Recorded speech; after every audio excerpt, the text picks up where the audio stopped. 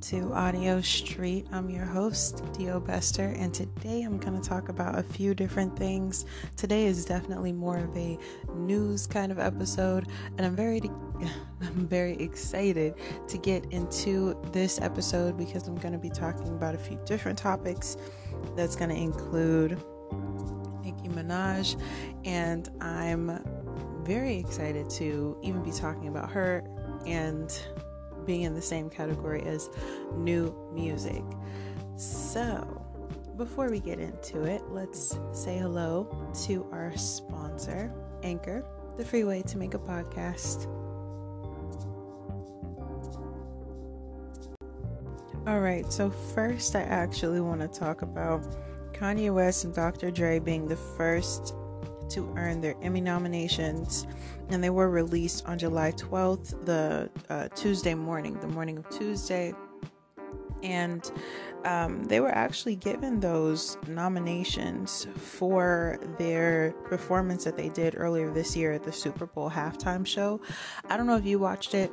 I did watch the whole thing when it was actually airing and everything. It was a lot going on. I will definitely say that. Like, it was a lot of, I want to say, exciting things happening, but it's also hard to say that too because there were certain points in the performance that seemed a little bit dull, or like, I don't know, maybe the camera didn't know where to go.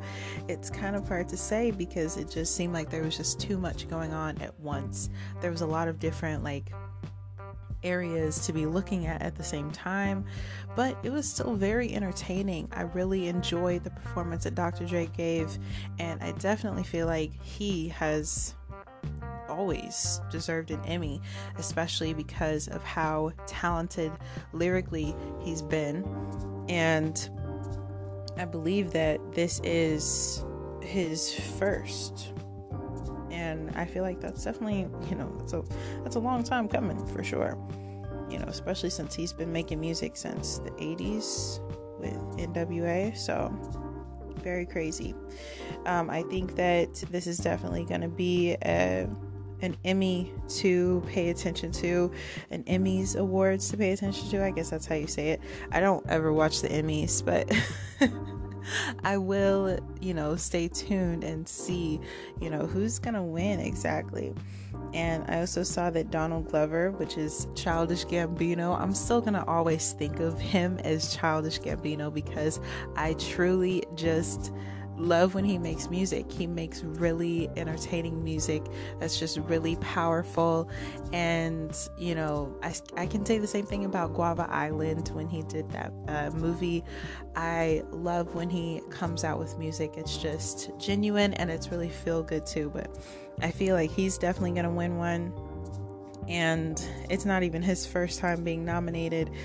And if it's for Atlanta, then definitely, speaking not even on a musical kind of terms, definitely interested to see how many awards Atlanta is going to win. I did watch Atlanta a little bit late this year. I didn't watch it exactly when it came out because at the same time I had discovered Snowfall.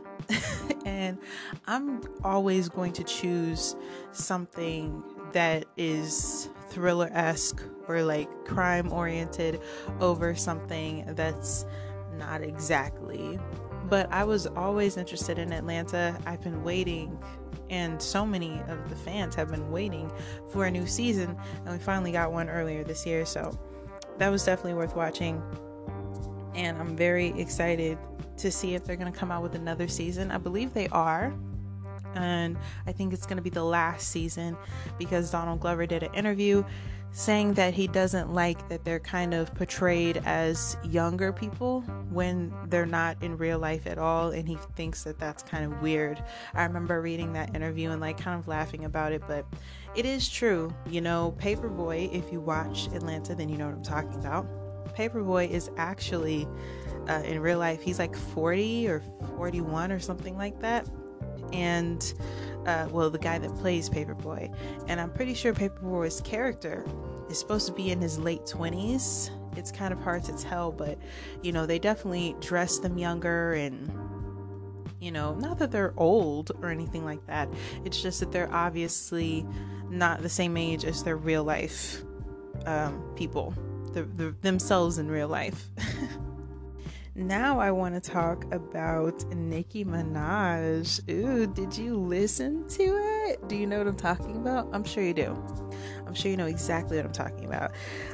She sampled Rick James' Freaky Girl, and let me tell you, when I first saw it, because I was actually scrolling and I saw it not too much longer after it was posted, or not that much longer after it was posted, and I was like, wait, is this a commercial or is this a new single? And I watched it several times.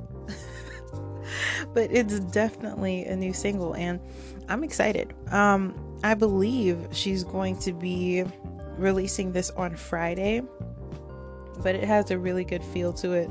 I really, really like it. And I always liked Rick James and the music that he came out with. I know a lot of the kids these days might not even be familiar with who Rick James is, especially because that's not really part of their era.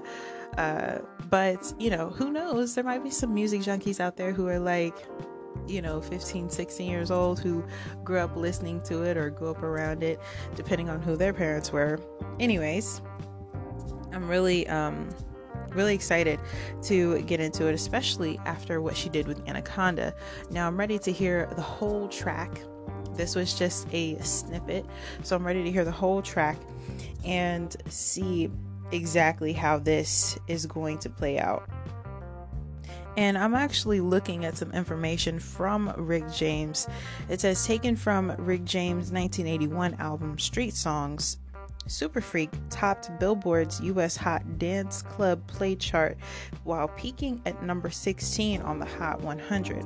The track enjoyed a new release of life less than a decade later when MC Hammer sampled it for his 1990 smash You Can't Touch This, which became the first rap song to be nominated for Record of the Year at the Grammys the following year. While Freaky Girl channels the raunchy spirit of Rick James' original, Nicki Minaj hinted at moving away from sexually charged content earlier this year. Speaking with the Dana Cortez show, she revealed, why can't I read or talk? She revealed she declined a verse on Gunna's Pushin' P due to its explicit nature. And I understand that. I believe that this is not something that a lot of artists are exactly trying to do right now, especially female artists, because, technically men can say whatever they want to say and the women are criticized for a lot of the things that they say, or just compared nonstop. But either way, I believe that, that's completely normal to want to steer away from anything that's sexually charged. I don't really think in the snippet it was too sexual, but it definitely was a little bit going in that direction. But I think the point of this track was just to have fun with it, and I don't think that there is anything wrong with that, and I think that that's the main thing that she wants to do with her music. She wants to have fun. It seems like now she's in charge of when she can release music and when she doesn't want to release music, and I think that gives artists something to feel a lot more comfortable about, because they have that ability to do it when they want, instead of being pushed to just constantly put out music, because then that's when it turns ugly. It doesn't turn ugly, it just turns like, okay, this sounds repetitive, this sounds not good, it sounds not right, because it's been pushed so much. So anyways, that is all I have for you guys today. Let me know what you think about Dr. Dre finally getting an Emmy nomination, or you know what, I'm not even 100% sure that this is his first. It's on the website, it makes it look like it's his first nomination, but now that I think about it, he's been making music for so long, how could he have not been nominated already? So anyway, let me know, tell me what you think. I did not do research on it, obviously. Tell me what you think, and then tell me what you think about that new Nicki Minaj sample, and when you think it's going to be completely released, because I believe it's going to be released on Friday. That's just my opinion, especially since she released a sample on Tuesday. So thank you so much for listening. This is Audio Street. I'm DL Bester. Peace.